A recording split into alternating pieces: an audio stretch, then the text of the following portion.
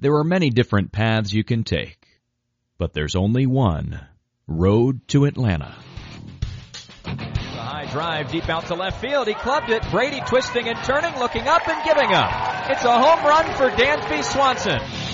Flare out towards shallow right. That's big trouble. Albies going back. He dives and he makes the catch. What a play, Ozzie Albies.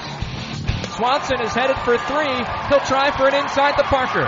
Relay throw comes toward the plate. He'll score standing, and it's his second inside the park home run of the season. This is your weekly podcast dedicated to the Atlanta Braves farm system. Follow the show on Twitter at road2Atlanta. Now, hit the road with your hosts, Eric Cole, Gaurav Vidak, and Garrett Spain. Ladies and gentlemen, welcome to the Road to Atlanta podcast devoted solely to the Braves farm system and Braves prospects. I am one of your hosts, Eric Cole. You may recognize me from my work over on batterypower.com, formerly talkingchop.com, where I've been the deputy site manager for the last 3-4 seasons, something like that. And I've been running the minor league side of things since 2015. Joining me as often is my co-host, Garrett Spain. You can follow him over on Twitter at Braves MiLB. Garrett, how are you, my man? I am good. I keep double clicking the mic and muting and unmuting very quickly, but I don't know about you, but I think after kind of the weird off season, the uncertain off season, and kind of seeing the team win a World Series, I feel a little bit of renewed invigoration for baseball right now. Like I'm as excited as I've ever been to start a season. Like I'm just, like I am excited to, wake up every day. We get an opportunity to cover, the World Series champions and cover all these guys. And it's been like, I don't remember having this, much enthusiasm in quite a while. Well, it's nice too, in the sense that for us on the minor league side, there is going to be a lot of turnover. And I know that sounds awful to say, right? I know that, we're supposed to be super excited about, the guys like Shea Langeliers, Christian Pache, just got like names that we've been covering for a long time. But when we have a shakeup like we're seeing this season, for me, it's like, there's a lot more like kind of time and, just overall attention we can give to other guys and, quote unquote down ballot guys when we're looking at things in the minor leagues. You don't have to constantly be keeping tabs on what's going on with, Christian Pache or Shea Langeliers, because those are the big names. Those were, the top two prospects in the system and or at least among them.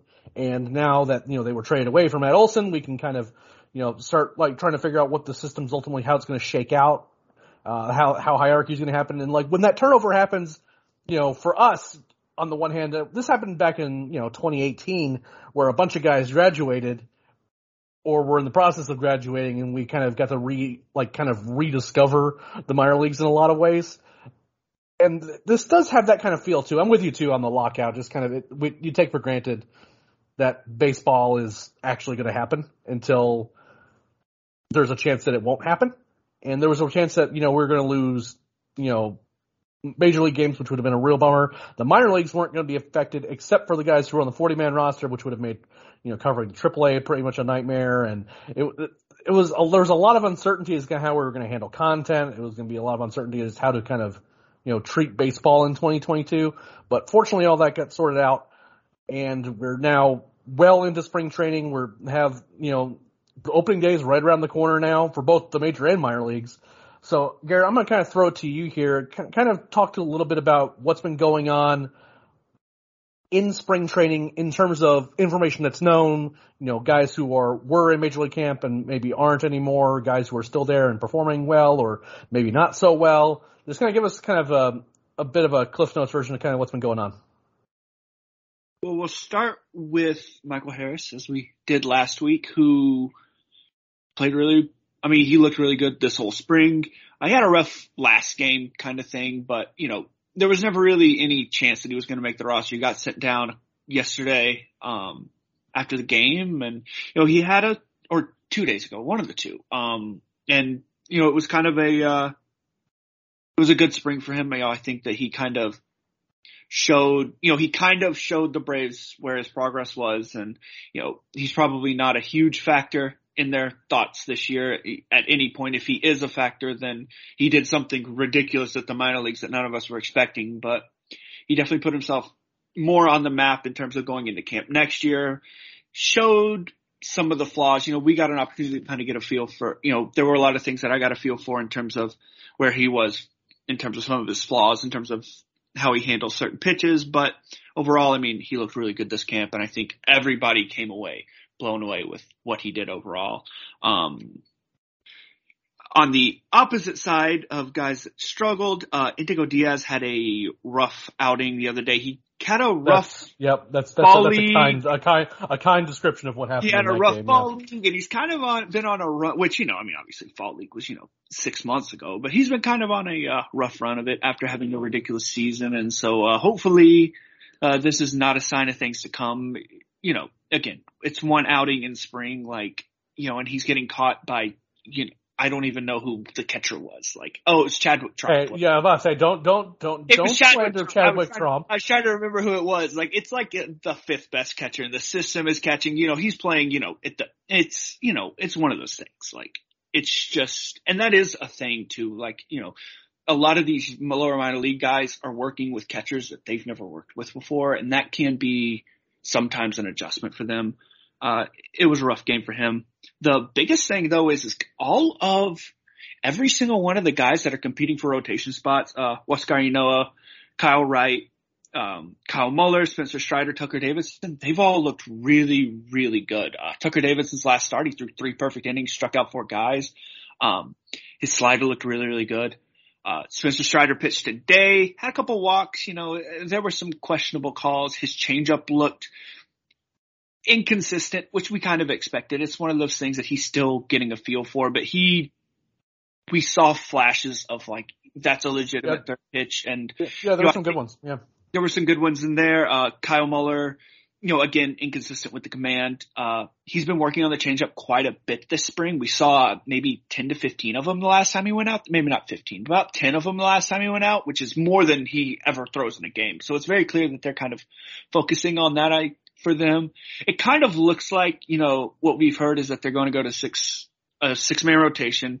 And Wright are pretty much in at 4 and 5, and it seems like the competition is kind of sit for 6, and it seems like it's between those 3, but it kind of seems like Tucker Davidson is the guy that's going to get it, just based on major league experience and all of those things. And I'm fine with that. I mean, I think that's a decent 3 to start out with and see how it goes, but I think, for Strider, it's looking at what he's doing against major league hitters. It's kind of pretty clear that he is going to impact the major league team this year in some way.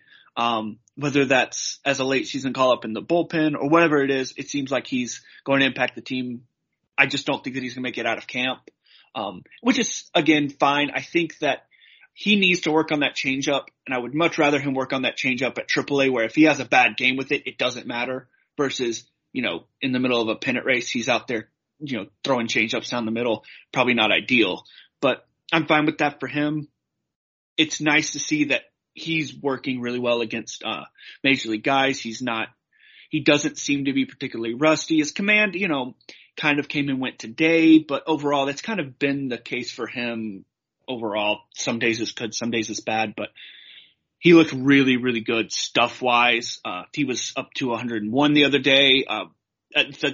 We didn't have, unfortunately did not have game day or anything like that today, so we don't know what he was throwing today, but we know it was going fairly hard. Overall, I mean, yeah, someone said he hit 100, but I'm not in the second inning, but I'm not, but we don't have that. The stadium gun and the broadcast gun were both completely different, and we didn't have game day or Savant, so we're not really sure what's going on there, but, he looked really good. Muller, looked good, overall, but Davidson was the one that definitely came out and impressed. I mean, he went out and dominated in that game, and I think that was kind of the way he's looked at it in the spring. I think he kind of has separated himself as a guy that you feel fairly confident is going to get that the third of the 6 spots.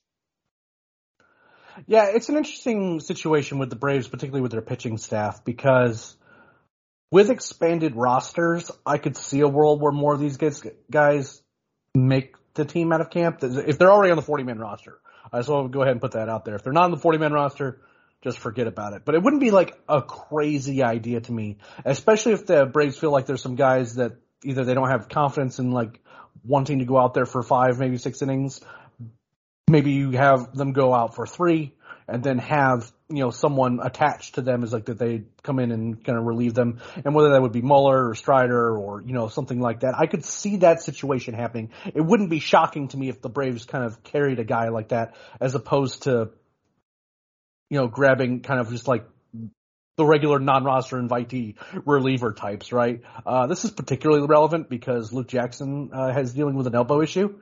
It doesn't sound too serious, and it sounds like if he were to miss time in the regular season, then he'd be back sometime in April. But this early part of the season is when they're going to need more arms than usual. And at that point, maybe you start thinking that some of these, these starting pitching prospects that are on the opening day roster, maybe you can get them some innings in the bullpen and kind of do some quote-unquote bullpen games where, one guy, he throws 3 innings and then another guy throws 3 and then you just leave it to the rest of what is a really stacked Braves bullpen to kind of close it out from there. I don't have a great read as to kind of what the Braves want to do, though, because it seems like they're keeping Spencer in camp for a long time, but I also think they're pretty hell-bent on having him start. And if they want to really get him stretched out and seeing how well he does, going 5 or 6 innings, throwing more than, 30 or 40 pitches, getting into that 70 pitch to 85 pitch range to kind of start the season, maybe AAA is the best bet. It seems like there's going to be plenty of opportunities given the number of guys that are going to be carried on the Braves roster, in their rotation or the bullpen. We also saw Jacob Webb, sent down to AAA camp because he has an option for reasons and we're going to talk about this. Spoilers for everybody. One thing we're going to be talking about in the second half of this podcast is we're going to be kind of revisiting, and this will be the last revisiting we're going to be doing as we lead up to the actual minor league season. We're looking at our midseason 2017 list, which features Sean Newcomb prominently, but I get why they decide to keep Newcomb because he's out of options and they can't do that, and as a result, if they try to get rid of him, then they may be just getting rid of him for good right out of camp, and they may not want to do that. Whereas Jacob Webb had the option, but when you're basically forced to sort of carry a guy like Newcomb, I think that maybe they need to have some like more high upside options, and guys who can maybe take some longer innings so that they can avoid using a guy like a Sean Newcomb in rough situations. So it'll be interesting how the Braves handled these last few rotation spots, and specifically whether or not they choose to like say, hey, you know what, this guy has the reins. If he can go 6 innings, then we're going to let him go 6. Or they might say, we'll let you go one time through the lineup, and then we'll send this specifically assigned guy to do it again. And then once they do that, then they can get into the actual, the night shift part of the bullpen where the guys their mission is to close the game out. I'm a little bit surprised that they didn't keep Harris in camp a little bit longer, but at the same time, I do understand that they kind of want to get him back, working with his team, working with the guys he's going to be playing with down there in minor league camp, getting him the instruction that he needs on a more specific basis. In the major leagues, it's just, go do your job, and, when you bring a guy like Michael Harris into camp, that you want him to just kind of learn from the other guys around him, whereas maybe they felt like that he could benefit some more, specific instruction that was kind of away from the cameras and all that stuff. So I get it, but at the same time, he was drawing a bunch of walks, stealing bases. The only thing he really didn't show in spring was power, and we know that he has a ton of raw power in his bat. It's just how much it's going to play in games is going to be an open question. It's one of the things that we're going to be watching most closely as we kind of get into the season here. But it's been a lot of fun. Spencer, he continues to be this prospect case that astounds me as a guy that was picked in the 4th round of a 5-round draft that we just did not have high expectations for at all. The people Matt had heard his name, but he was not a guy that we were necessarily expected to even be drafted. He wasn't on any lists, and we started hearing some whispers that, hey, this guy has a really live arm, and you say, okay, well, we'll keep an eye on him. And then those first couple starts down there in Augusta blew our hair back, and we immediately, started really digging in on him. And as it turns out, that's a really, really special arm. And you're right. I think that's an impact arm that the Braves are going to have in either in the rotation or in the bullpen, depending on how things go at Gwinnett, what the major league team's needs are. I do think that the Braves want him to start, but I also think that if there are issues in the bullpen and they need a really kind of high-octane arm, I don't think Spencer's going to turn down another opportunity to pitch in the major leagues, and I don't think that the Braves are going to, completely, say, hey, you are never going to be a reliever for us. We only want you to start, just because the stuff is so good in that role. When you're throwing 100 miles an hour, with the slider that he was throwing today, he doesn't have to have the changeup yet to be good as a reliever. But overall, it's been fun, man. Like, it's just, again, it's been a weird spring for what we like to do in terms of covering the spring, because they've been, optioning guys down so quick. Like Freddie Tarnock made one appearance and then he was down. Even Alan Ron Howell it was a very, quick appearance. He was gone. He got sent down a week ago. All these guys that we like to see getting in like multiple games, a lot of action, in these spring games, because spring training has been condensed so much. They're just they're getting quick cameo appearances in a lot of cases and then being sent back down, particularly if they're not on the 40-man roster. Now they're keeping some guys around to, make no mistake, all the major league regulars in that lineup, they're getting 3 at-bats and then their games are done, and then they're kind of bringing in some guys just to kind of, weather the storm a little bit. One note that I did want to mention, he's not exactly in our purview anymore because he's graduated from quote-unquote prospect status, but William Contreras, one hit a home run today, that was nice to see. He was playing catcher, although it was really interesting to hear Brian Snitker saying things along the lines of that, he's going to be playing some of the outfield in AAA and, potentially could be playing some other positions as well. I didn't know if positional, versatile, position player William Contreras was on my bingo card, but, it's something that's out there right now. They seem to like his bat. It is a curious thing to say, though, and again, it might just be something that Snit just said kind of off the cuff, not necessarily indicating any sort of long-term plans. But without Shea Langoliers at AAA, Contreras is going to have all the, reps that he could ever want at catcher. It's not like Chadwick Trump's going to block a guy like that unless they really feel like they want to move him off of catcher and get him into another position. My guess is that there'll just be situations where he won't be catching all the time down there in Gwinnett, and that but they still might want to keep getting him at bats, and so they'll put him at right or put him in left just to kind of see what happens. Just let him play in the outfield a little bit, get some experience out there in case they need another backup outfielder and they want that a decent bat to come in a pinch, and they want him to have some game experience doing that. But it definitely did catch my eye that, William Contreras, outfielder, was something that was going to be happening, because I would have never, ever thought that was going to be the case. I know he had some issues catching last year, but he's certainly not a guy that I was thinking that they would be moving off the position. But maybe they're just trying to give him some reps elsewhere, just in case that the opportunity arises elsewhere. Someone gets hurt, someone, is going to be out for an extended period of time, and they don't want to go to a guy like Drew Waters, who has been conspicuously absent, since he had that hamstring issue. It's another spring where things didn't go exactly right for Drew, from a health perspective. Hopefully he comes back soon. So that's pretty much all we got for the minor league side in terms of what's been going on in camp. Well, a lot of guys have been getting optioned down. The major league team has been gearing up, kind of getting all these other guys stretched out, getting them multiple bats a game. So we haven't been able to see a ton of guys getting a lot of action. They've been just going straight to minor league camp and, playing scrimmages against each other, doing all their workouts down there.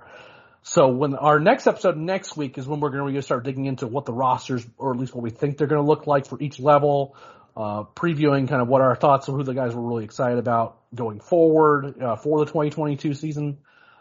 But this will also be the last episode that we're going to be doing one of our prospect list retrospectives. And when we get back from our break, we're not going to be doing any, again, like once we're kind of getting into these, 2018, 2019 lists, it's kind of too hard to grade how well the job we did, because a lot of that's still kind of a work in progress. But we did have a really interesting list from midseason 2017. So if you're wanting to follow along at home, make sure you look up that list. Spoilers, is the first list where we had Ronald Acuna Jr. as the number 1 prospect in the Braves farm system. We had him there before basically anyone else. I can't think of anyone that had him there before us. I'm pretty sure that was the running joke with the Fox guys and with Grant McCauley and all that, is that we kind of took a leap on him before anyone else. And that list in and of itself is a really and when we get back, we'll talk about it, is how we took a lot of risks on some guys and we jumped ship maybe a bit early on some guys. But before we get into that, we're going to take a quick break to listen to a word from our sponsors. Support for this show comes from Sylvan Learning. As a parent, you want your child to have every opportunity, but giving them the tools they need to tackle every challenge, that takes a team. Now more than ever, educational support tailored exactly to what your child needs can make all the difference. That's why parents have trusted Sylvan Learning for 45 years as the ultimate teammate in their child's educational journey, instilling in them a love for learning and a passion for reaching the next level. And Sylvan's Insight Assessment can identify gaps in learning and areas that could be of concern for your child. It's a 360-degree view into your child's learning that you can't find anywhere else, and helps ensure that your child didn't miss something in school that might put them at a disadvantage in the future. And right now, it's the best price of the year at $29. Go to sylvan29.com to learn more and get your child's assessment for only $29. That's SYLVAN 29.com.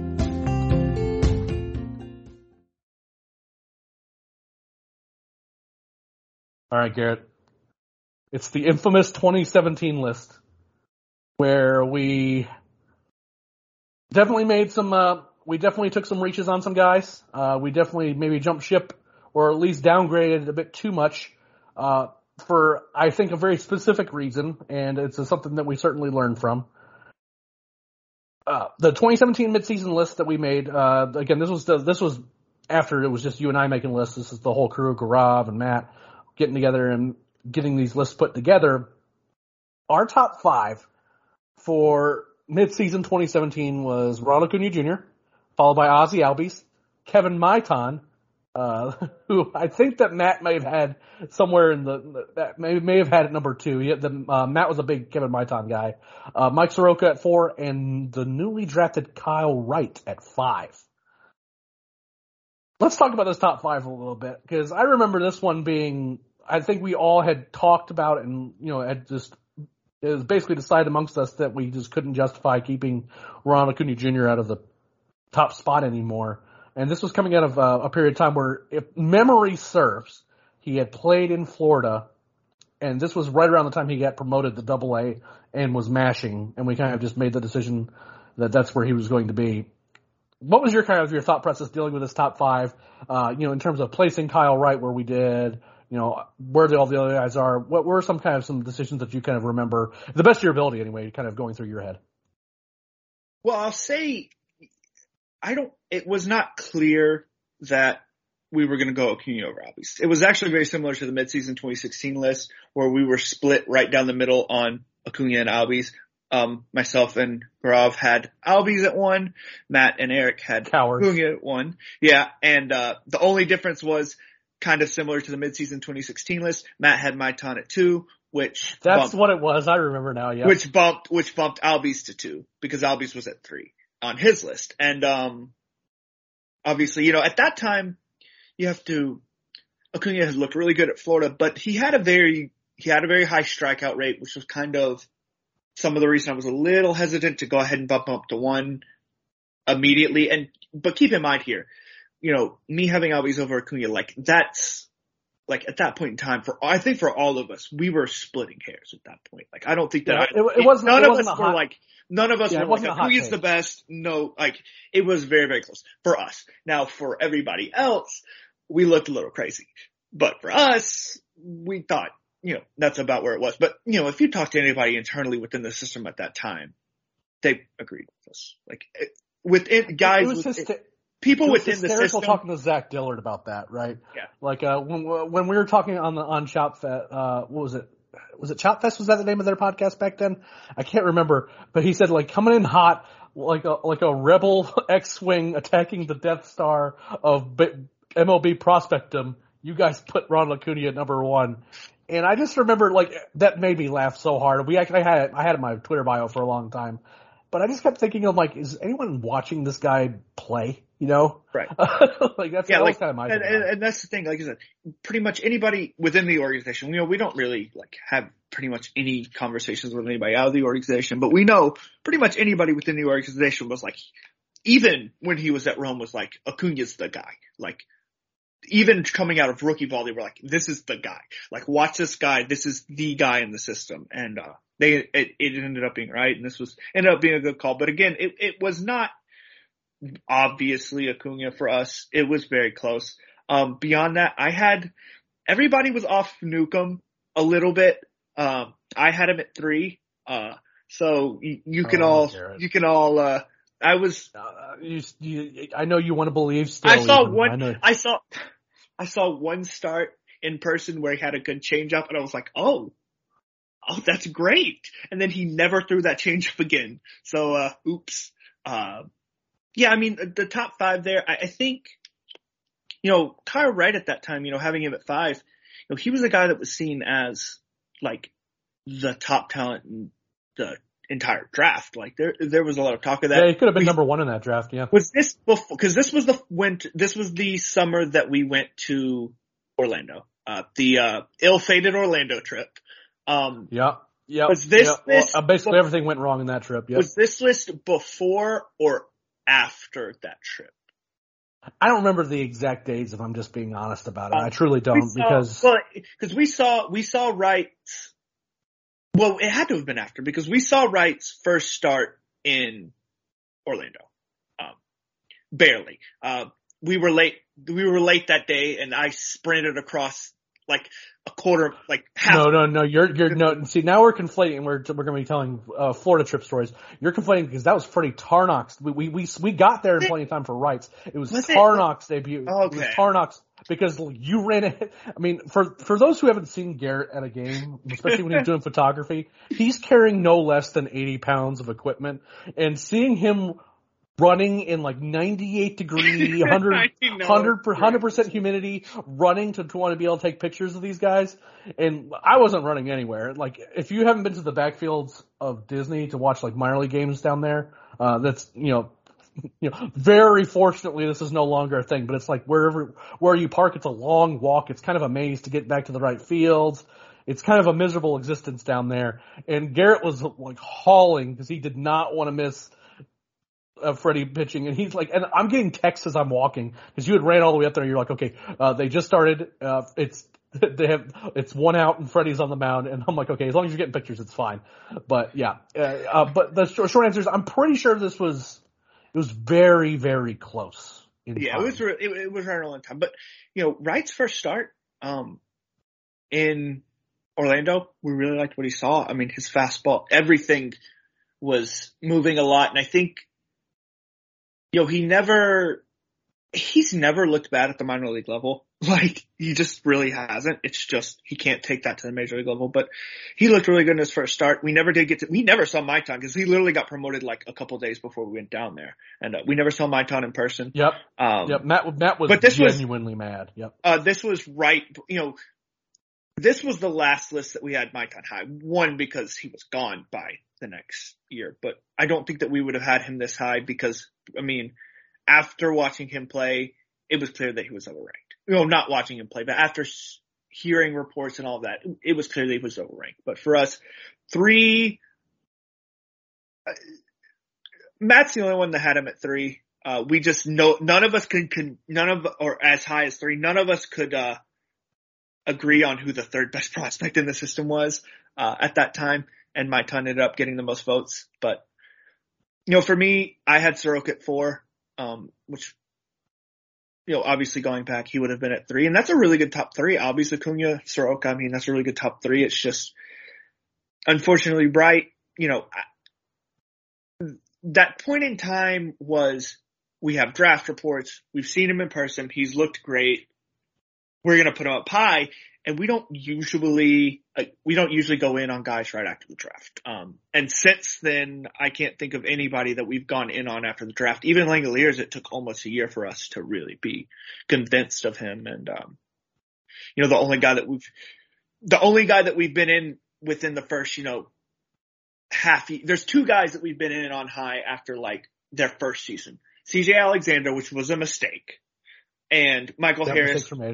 Michael Harris, which the only reason we did it was because I went to Rome that week and was like, wow, this guy's ridiculous.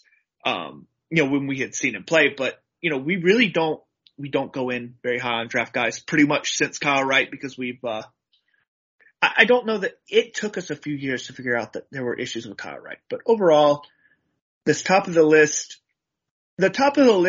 is very, very close because again, there was that 1-2 we knew. We were all in agreement that the top two were Acuna and except for Matt. Yeah. Except for Matt. But from basically 3 to 8 was all over the place. Like for us. And so I ended up. Yeah, it was a weird list. And there was, it was kind of, again, one of those things where we have those bands of guys where these were all kind of like guys that we considered like fringe top 100, but not quite. Some of us were already out on Allard, cause they had seen some velocity decreases. Some of us were still in on Allard, and it was kind of a weird time where a lot of guys were in kind of a transitional period. Soroka was a guy that went up very high on this list from the previous year because he had a good season. This was his Mississippi season where he was outrageous. Yeah, so we probably do need to talk about that, right? Because Soroka was great in Mississippi, but Allard was really good in Mississippi too. Mm-hmm. This was a year where both of those guys got put at AA. They skipped a level altogether, and again, this kind of started this was the peak of the Colby Allard era, right? And one of the reasons we had Kyle Wright ranked so high was because he was picked so highly in the draft. This was like one of the last drafts that the Braves picked high in the draft. And again, for a number 1 overall pick, we or at least a guy who could have been a number 1 overall pick talent. We kind of took a chance on him here. But at number 6, we had Colby Allard. Number 7 was Sean Newcomb. Again, opinions on him are all over the place. Luis Gohara, who was, again, this is kind of, oddly enough, 3 lefties in a row here. Really live arm, unfortunately is no longer in the organization. I'm not even sure he's in organized baseball anymore. Started dealing with a lot of problems off the field, just not necessarily, anything that, like newsworthy per se, but just kind of had some issues at home and combined with just couldn't, get healthy, couldn't stay in shape. And then we had at number 9, we had Ian Anderson. And then at number 10, which continued our love affair with one Tuki Toussaint, which continued and actually jumped up a good bit in the next year or two, surprisingly. But that's a lot of arms, a lot of live arms, and oddly enough, if you look at that 6 through 10, only one of them really worked. Ian Anderson's obviously turned out to be a great pick, even though he was an underslot pick where he was picked. Turned out to be the best of the bunch from that kind of those 2016, 2017 pitcher drafts that, they pick him out of a high school in New York. And it just turns out that he was that change up that he had coming out of high school and just that overall maturity and kind of being able to not have any situation feel too big for him. Pitched well throughout the Florida Fire Frogs effect that we had, and it's going to be demonstrated on some of the hitters below, because you'll notice that there's some glaring names in terms of guys getting demoted, one in particular who's manning third base for the Braves right now. The information and kind of how things went down in Florida really kind of, I think, messed us up in a lot of ways. Tukey definitely looked better than I think he probably was for his time there in Florida. Ian had his ups and downs in Florida. And then after that, we have an interesting group where we have Christian Pache, Joey Wentz, Alex Jackson, Bryce Wilson, and Travis Demerit. Oh, I can't believe we actually ranked him higher. So kind of before we kind of get into the part where we get to laugh at ourselves a whole lot, what was kind of like, once we get past that, again, we had that, let's say most of us have the Acuna Albies band of 1 and 2. And then we had that 3 through 8. And then we have this next band. What do you remember your thought process being in terms of how to sort those guys out? And do you think that maybe we were overemphasizing throwing with your left hand a little too much? Because this feels like the areas where we made the biggest mistakes, is putting a lot of these guys ahead of some guys below them. Now some of this is, revisionist history because we had reasons to make the decisions that we did, but at the same time, why do you think that this group ended up creeping up so high? Well, a few picks there, Jackson, Wilson, Demerit, those three just were very, very good. Jackson, when he first came over from the Mariners, that first half season before he got hurt with Florida Fire Frogs, he was playing catcher. There were good reports about his defense. He wasn't striking out a ton. He was hitting like 300 at that point. And then he never hit that well again. He got hurt. He went on the IL for like a good 2 months and never hit again at all. I don't think that was any cause of like the injury. I think he just was not a good hitter and he got lucky for a couple of months. But that was an interesting list. I was one of the reasons that Joey Wentz went very high up. I was from the beginning on Joey Wentz. I love Joey Wentz. I love the arm talent. He lost some velocity in pro ball, but he still always looked really good. And this is right the after off-speed stuff was legit. Yeah. Yeah. This was his Rome season, I believe, where he was the best pitcher. I mean, he was pitching better than Anderson at that point in that league, and he looked. I would actually disagree. I think that it was very close. I think that number 14 on our list there was actually better than Wentz that year. Wilson? Oh, absolutely. Wilson was better. Wilson was the better of the group. I was never very high on Wilson. I had Wilson at 18. I always have my doubts about Wilson. Even when he had a little bit of success at the major league level, I was never all that high on Wilson. I don't even really have a particular reason. He was just one of those guys that never jumped out at me. It was kind of just a mix of averages stuff and good enough command, and it just never felt like I had nothing against Bryce Wilson as a person. I just never saw him developing into kind of that mid-rotation starter. I saw him as more of a back-end guy. But Wentz, I liked a ton. He looked really great that first year. The curveball was fantastic. The changeup was fantastic. He did everything right. And then after that year, he never got healthy again. And he's still dealing with that. We'll kind of see how he does with the Tigers. I'm rooting for him. I hope he does well. His story's not done at this point. We kind of talk about some of these guys like, oh, these were mistakes. Well, Wentz, is still a legitimate prospect and a guy that can contribute, at the major league level. He just has to come back. He's young enough too. And he's done very, very, he did very well. He's really he had some issues in Mississippi when he kind of was dealing with some arm issues. Where he struggled, but other than that, he's really never struggled as a professional. It's just, he's a guy, Allard is a guy, and, he and Allard are both guys. There's someone else, and I can't think of them, but that guys that had injury issues in high school. Withrow had a lot of issues there too. Yeah, guys that had injury issues right before the draft, and we thought, oh, well, they're fine. And then, which Allard, his injury issues were never related to his back after that, as far as I know, but he did have some trouble staying on the field. He had trouble with his velocity and stuff like that. And kind of those guys that I don't trust. In general, you don't trust pitchers, but I've started to trust pitchers that have injury issues in high school a lot less. And it's just, if you're already having issues at that age, it's usually not a good sign. And for, kind of knowing what I know now and I think we all kind of overranked pitchers at this time. And then it's kind of, as we've seen these guys get to the upper levels and fail, it's kind of that reality check of pitching is really hard and it's really volatile. And we've kind of all had that reality check of, let's bring the pitchers down a little bit.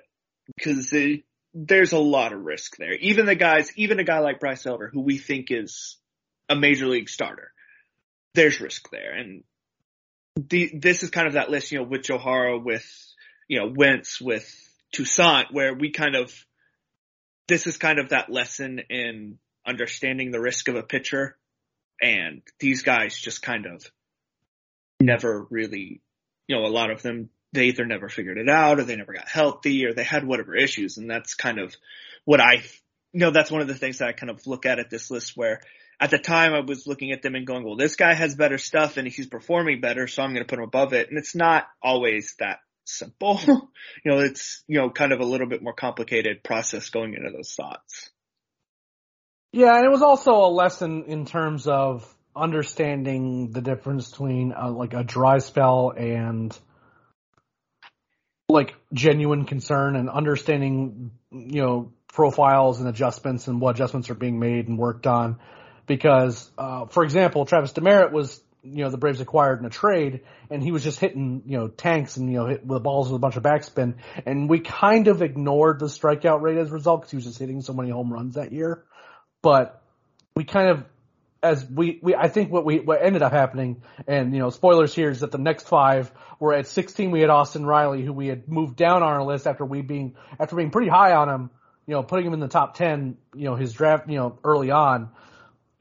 And then Max Fried, Drew Waters again. This was his draft year as a second round pick, so that's not something that, putting him that high was perfectly reasonable. Didn't feel like need to put him any higher than that. Dustin Peterson is a guy that we were kind of famously not particularly high on. And Brett Cumberland, who was a really interesting catching prospect and is still hanging around. I think he's still with the Orioles organization as a, again, power hitting catching prospect. But putting Austin Riley and Max Fried probably requires a little bit of explanation, putting them in the teams where we put them, especially considering how high that we had Fried in a previous list. So in Austin Riley's case, there's a couple things here. One is that there were genuine concerns about his hit tool, and in some respects that those concerns still exist, because his first half in Rome was not particularly awe-inspiring, and then he went on a tear to end all tears for the second half of Rome. Then for the first half of the 2017 season with the Florida Fire Frogs, again, in the Florida State League, it's notoriously a pitcher-friendly league, and the Florida Fire Frogs were a horrendously run organization just in general. Just as a team, in terms of amenities, organization, all that stuff, it was kind of just nightmare fuel, right? I don't think that was good for anybody down there. Some persevered better than others, but Austin did not look particularly good. And all of a sudden the sample size was, we had his rookie ball stint, which had a bunch of power, but certainly had some red flags with strikeout rates. And then we had one half from Rome where he was great, and then another half where he wasn't so great. And then we have this first half down in Florida. And we almost doubted ourselves a little bit, and we decided just to play it safe a little bit. Now, why we decided that, putting all these pitchers ahead of him was the safer bet is something that was a lesson that we learned quickly was not going to work out. Obviously he did turn things around, gets promoted, and again, the history with Austin now became every time he got to a level, it took him a little while to adjust, and then he would adjust and he'd start mashing again, because that's just the kind of guy that he is. It just takes him a little while to get adjusted to the level of pitching and how guys are pitching to him at each level. He did so, and obviously puts together a campaign that helps the Braves get to the World Series and win it this past year. Max Fried's a different scenario. It's that we never doubted the stuff. The stuff was always there. The issue was that this was during his time in Mississippi, and it felt like every 2 weeks he had some other injury thing going on, and it was getting spooky. This is a guy that did have Tommy John surgery on his ledger already, and he was constantly dealing with blister issues. There was a back issue at one point, just tweaked things here and there, just couldn't stay on the field. And for us, it became concerning that whether or not that this was going to be a long-term problem, because he just couldn't stay on the field. I'm not sure exactly how this lines up with the list, but he had multiple DL stints by then, and it was just kind of a weird situation for Fried, because we still loved what he did when he was on the arm. The curveball was still great. We still loved the arm speed and all that. We loved the talent, but that wasn't so much we didn't think that he was good. It was that we were worried that he wasn't healthy at all. And certainly didn't look overpowering at Double-A either, which didn't help matters. So for this, that's kind of my thoughts on this segment. What about this, what about this little five group here? Any thoughts about those guys beyond the fact that, people kept asking us about Dustin Peterson, and that seemed fairly unearned for a long time? Yeah, Riley, we overreacted to, for sure. I think it's one of those things, again, and it's one of those things you talk about. You have to realize that we didn't have MiLB TV for these guys, and we went down, we went going down to Orlando. One of the reasons was we hadn't seen these guys in like a year, and we were like, we need to see these guys play. And so for a lot of these guys, they got downgraded because we have nothing but the numbers to go off of. So when a guy's struggling, we just have to take that for what it is. We had to take that for what it is. And that was kind of a black hole for us for a long time. And I'm very glad we don't have to deal with that anymore. But that was a rough time. And unfortunately we dropped him too low based purely off of numbers mostly. And that's, a mistake again. Freed, I think where he was justified. It might have been a little bit too low, but I mean, he was awful at Mississippi that first half. I'm looking at it right here. His first 16 games at Mississippi, and this is Mississippi, a very major pitcher's park. He had a 6.63 ERA, and was constantly hurt. And so I think dropping him as low as we did, I mean, if a pitcher gets hurt that much and he looks that bad, because he was what, 23, 24 at this time? 23 at this time. Yeah, I was about to say the math on that I couldn't tell you, yeah. He was 23 at this time, which is not old for a double A pitcher, but it's not like, if Soroka went up and struggled at double A, well, he's 20, all right? Like, he's 20 at double A, it happens. He was 23 at this time. He was the older guy on the roster. He was struggling. He was getting hurt. And it was kind of like, you had concerns. And then he went up to the major leagues and was really good. And he's been really good since. And, he just had to get healthy. He was never healthy he was pretty much not healthy at any point during his entire stint in Mississippi. And that hurt him a lot. And what we were seeing, I felt like we had to drop him. It just was what it was. If he's getting hurt that much, if a pitcher is getting hurt that much who already has injury issues and he's struggling, you have to make, decisions that you have to make. And, end of June, he had a 6.63 ERA. He pitched 3 more games, didn't allow any runs in those 3 games. And then he went up to the major leagues and was really good as a reliever. And I mean, okay. I guess that just happened. And some guys, that's a case of, something that we talk about occasionally where sometimes the scouting of a guy and sometimes the guy's skill level is ahead of the numbers. And, in Freed's case, it was just getting healthy. And that was the main issue with him, was just getting healthy. But a lot of times, especially at, double A level, stuff like that, guys are working on particular pitches and maybe they're throwing their changeup more than they normally would. And it's getting hit a lot and they have a inflated ERA because of that. But really, there's nothing wrong there. And that kind of happens. And that's one of those things where it's just a matter of, if you watch the game, see what's happening. Sometimes you see, okay, he's struggling, but there's more there. I think Spencer Strider had some of those issues this year too in Mississippi, where he kind of had like a 4-something ERA, but if you watched him game in and game out, it was like, yeah, okay, he's better than that. He's very clearly better than that. It just kind of happened. And, I think Freed, with the injuries and kind of that situation, it didn't work for him. And we might have overreacted a little bit, but given the information that we had at the time, I don't think that it was like some sort of like negligent sort of thing where he should have been top 10 and we were ridiculous to put him that low. There was a reason for it at least. Whereas with Riley, I think it was just a matter of we didn't have the access to the information we needed to know better. Demerit, I was high on Demerit, fairly high on Demerit at the time. Not, the Demerit is better than Albi's group of people, but that group of people was one big. That was Bernie Pleskov. That was it. That was the only person who thought that. But I was high on Demerit. I like the power, I like the athleticism, and then it just kind of seemed like I got off of Demerit very quickly. I got off of him almost as quickly as I got onto liking him. And there were more than just on the field stuff with that, but it's a matter of,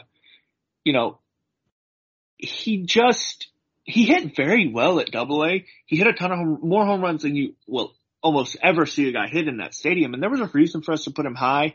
But eventually, after a while of watching him get absolutely fooled by, average Double A sliders, at some point you're kind of like, that guy's not going to hit anymore. And, you know, this was fairly soon after we had traded for him, and we kind of like, wow, he's doing well. He's, you know, all this is happening. This is great. It's the shiny new toy thing. And then you watch him a little bit more, you're like, maybe not. And that kind of happened with him. Alex Jackson, again, was a guy that after we watched him play, we were kind of like, man, okay, never mind. I like Drew Waters. We all like the Drew Waters pick a lot. Yep. We love the Drew Waters pick. Yep. We're never going to put a second round guy in like the top 10, especially as good as the system was at this time. But I think that that's a good ranking. I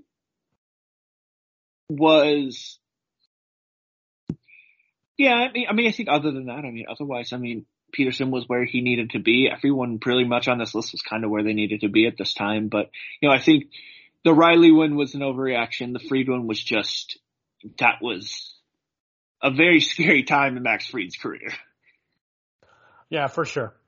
We are running a little bit out of time, but I do want to run down the picks. I'll offer some kind of thoughts on some names as I'm running through, and then I'll give Garrett the chance to kind of close things out for us here. But then after Cumberland at 20, at 21 we had Ricardo Sanchez. At 22 we had Patrick Weigel. This was after he got hurt. This is an arm that we really, really liked. He was a minor league pitcher of the year. Has all the ability in the world, but unfortunately never has been able to really come back from injury. After his elbow went. Then Lucas Sims, we had all the highs and lows from the Lucas Sims era. We had him, all the way up in the top 5, and now we have him, basically down towards the bottom of the barrel here, as he had, been struggling to stick as a starter and seemed more and more likely he was going to end up as a reliever. One of the prospects that was taken away, when, the John Coppola scandal, in addition to Kevin Maitan, was Jeffrey Del Rosario. That was an arm that we liked a lot. Small framed guy, but a guy that we really liked the curveball, and the fastball certainly had promise. A guy that we watched multiple times. I think we actually got to see him throw multiple times down there in Florida, if memory serves. Still, again, not a guy that I'm not sure if he's ever going to turn into anything, but we certainly liked the arm back then. AJ Minter makes an appearance on the list at 25 here. This is kind of when we're still not sure how we want to treat relievers on our prospect list, and frankly, I'm not sure if we've ever really resolved that. Another prospect, an international prospect that was taken away from the Braves, and Abraham Gutierrez, catching prospect that was certainly a really promising bat. Lucas Herbert, oddly enough, Colby Allard's battery mate from high school, that was picked by the Braves. Really, really gifted defensive catcher. Just never figured out how to hit. He hit a little bit in rookie ball. Then he had a meniscus issue, and frankly, they should have given him more time in rookie ball before putting him in the full season ball. Unfortunately, they didn't do that. And while all the pop times and everything that you'd want from a catcher, he had all of them. Unfortunately, this is pretty much as good as it got with him, because he's never hit enough to, justify being ranked any higher than that, and he unfortunately ended up being gone. Randy Ventura, the legend, makes an appearance on the list down here at number 28. He stole a ton of bases in the DCL, was kind of a running meme over in the comment sections of our site for a long time. Ended up being at Rome, and certainly had some exciting games here and there, stealing bases, using his speed to make things happen, but they traded him away relatively quickly. As it turns out, no one seemed particularly fond of him as a human being. Freddie Tarnok, who we liked as kind of one of those day 2 picks, those early ones. He was a bit of a pop-up type guy in the draft, and we liked him back then. That has turned out pretty well, as he's turning into easily a top 10 prospect in the Braves system now. And Junior Severino is a bat that I will die on the hill that I loved that guy. As a third base prospect, I thought he was going to hit. I thought he could end up being really something special, hitting for power, and playing the position pretty well. Another prospect that was taken away, and unfortunately he's never really caught on anywhere else. The Braves are pretty fortunate that a lot of the guys that got taken away from them from the IFAs, none of them really seem to turn out well. I don't know if, them getting their lives turned upside down, one thing caused the other, in terms of their ability to develop was interrupted or anything like that. But overall, the losses haven't been particularly high in that regard. Garrett, from that last bottom of the batch, do you have any names you want to kind of highlight really quick? Yeah, I was very high on Del Rosario. I actually still kind of like Del Rosario. He's dealt with some injury issues, which again, it's kind of the small frame. He's probably going to end up being a reliever. But I like Del Rosario. I noticed that Kyle Muller is not in our top 30. He was been drafted the year before, and this was what we were talking about. We had talked about on the last episode. He had velocity issues, very big velocity issues. Yeah, he was. Yeah, he had like I had him set back down to like in like the high 80s. Yeah, I had him in my top 30. This was I jumped on him very quickly because this was around the time you had sent me a couple videos of his the way he had retooled his mechanics, and I was like, oh, I really like that. Like, I had really liked the way they had retooled his mechanics, and so I had went ahead and jumped him in the top 30. I was like, yeah, let's go for it. Most of us did not. He was kind of a fringe guy, though. I mean, he was not a guy that we were out on completely. We weren't like, this guy's done, his career's over. He was kind of in that, like, guy that would rank like 35 for most of us. He just didn't get enough points to kind of get in the top 30. Yeah. Kind of when you get reports that he's like throwing 88, 89, that was spooky. Yeah. Severino, honestly, looking back on it, I think we ranked him too low. Based on what we knew of him at the time, I think he might have been a little bit too low. What we had seen of him, of the guys that we saw in the GCL, including Wright, including Tarnock that we saw in the GCL, I think he was the most impressive of all of them. And that throw from Yoeli to Yoeli Lopez, the single best play I've watched live in minor leagues. A guy who, by the way, has never done anything else in his minor league career. Let's be clear about this. He was in the right field corner fielding a ball, and he threw a missile to third base that landed in the guy's glove on the fly, and there was profanity being uttered in multiple languages when that throw came in. The guy was safe, but I was blown up. I remember I was on the third base line taking pictures at the time, and I remember looking up at you guys in the stands like, did that throw just happen? And you were looking at me like, what? Who is this guy? We all had the same thought, which was, who is that? They tried him as a pitcher, never worked out, cause he could not throw strikes. Isn't always very surprising, but he struck out a lot of guys. He had a cannon. But yeah, Severino, I honestly think we ranked a little bit too low, and he is one that I'm kind of surprised is, never picked up. Abraham Gutierrez is still hanging around in the Philly system. He's still a legitimate prospect. He had a pretty good season last year. He's a guy that could turn into something. Probably won't, but he could. Then some guys that kind of had just missed the list. This was like right at the beginning of the Israel Wilson experience. We won't go into that too much. Yeah. Alan Rangel. Giancarlos Encarnacion, was this when he was doing very well in Danville at this time, I want to say. I can't remember. He was either Danville or So yeah, I'm about to say we're kind of getting into an area now where we had very limited information because this was a midseason update, right? Right. I think that like Junior would have been probably in the teens somewhere. We all liked him a lot. Yeah, we liked him. And we just hadn't seen enough of JCE yet. I was very high on Levon Soto. I loved his defense.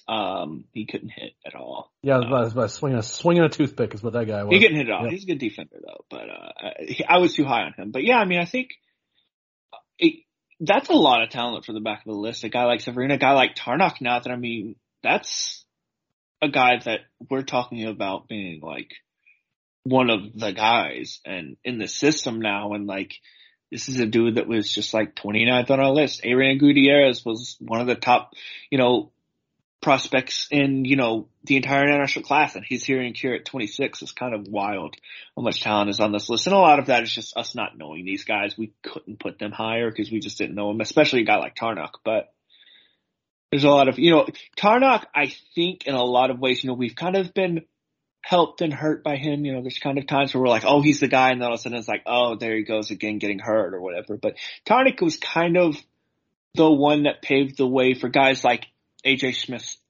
Smith-Shawver, where we're kind of willing to go in on these arm talents that they graft and look at them and say, hey, I mean, that's, him turning out fairly well so far is kind of one reason that we kind of look at a guy like Smith-Shawver and say, hey, let's go ahead and put him, in our 20s, because the talent is there, and we see in Tarnok what high athleticism, high talent can do for a guy. And, that's kind of an interesting one where we had Tarnok in that back end of the top 30 for quite a while, and then he just exploded. And I like that pick down there. It's kind of an interesting look at kind of the way we evaluated a guy right out of the draft now versus how we would kind of rank. I think he would rank higher if we did it today. I think he would probably, not much higher, but he'd probably be in more of the early 20s than like barely sneaking on the list. Yeah, it was a tough call just because he was a pop-up guy too. It wasn't like he was a guy that like even late in the draft process for everybody. I didn't have any problems where we ranked him per se. I don't think I even have problems where we ranked him looking back at it. Obviously, with the benefits, because even back then he was a very, very raw guy, right? When you're looking at like a guy like AJ Smith-Shawver, I mean, Tarnok wasn't throwing as hard as AJ Smith was. AJSS is throwing, and AJ is a better pitcher now than Freddie was back then. Now that's not the case. I mean, obviously, Tarnok's had a lot of time to develop and all that stuff, but you are right in the sense that, guys who are picked on day 2, even if they're arms, we're willing, if we get good reports on them and we like the stuff, we are very fluid in how we make lists. Like if we'll put a guy in the 20s, and then if they really struggle and they just doesn't look like that they're going to be doing anything, then we just have no problems moving them off the list. At the end of the day, these lists are about creating conversation, getting exposure, and just kind of getting a better understanding of how we look at guys and what we look for in terms of talent. But that's always a very fluid and constantly developing process. It's not something that we get wedded to. There's guys that we move guys around our lists all the time, and that's just how it goes. And I think that kind of speaks to this 2017 list is that, the middle part of this list got a little wonky because I think we just got a little arm happy. But at the same time, these were all really highly regarded pitching prospects at the time. But over time, we've kind of, started to move a little bit away from that. But also, if we feel like a guy makes a turnaround and, pulls things together, gets healthy, gets more consistent at the plate, gets more consistent on the mound, adds that third pitch, we have no problems moving him up too. So. Well, Garrett, thank you so much for joining me on this episode. Again, I always think these are going to be shorter than they are, and here we are at close to an hour of recording, talking about a list that we made 5 years ago. But here we are. Thank you for joining us. If you want to make sure you never miss an episode, make sure you search Battery Power on whatever your preferred podcast purveyor is, whether that be Spotify, Google Play, Stitcher, iTunes, whatever you choose to use. You search Battery Power. Not only will you get this podcast, you'll get the Battery Power flagship program hosted by the great Brad Rowland, and the Daily Hammer hosted by the great Sean Coleman, where we talk all the major league stuff that you ever want, both in kind of a daily format, which is the Hammer, and then the weekly longer format, which is hosted by Brad. Thanks again so much for all the support on the podcast. Starting next week, we're going to be previewing the 2020 minor league season a bit more kind of in-depth is what it looks like on each of the levels. Depending on the level of information that is available next week, we'll kind of determine what the format's going to be. But we are beginning that deep dive because after that, we have minor league games starting, and that's where we kind of get to have some fun. But thanks again so much for all the support and love on the podcast recently, and until next time, we'll see you on the road.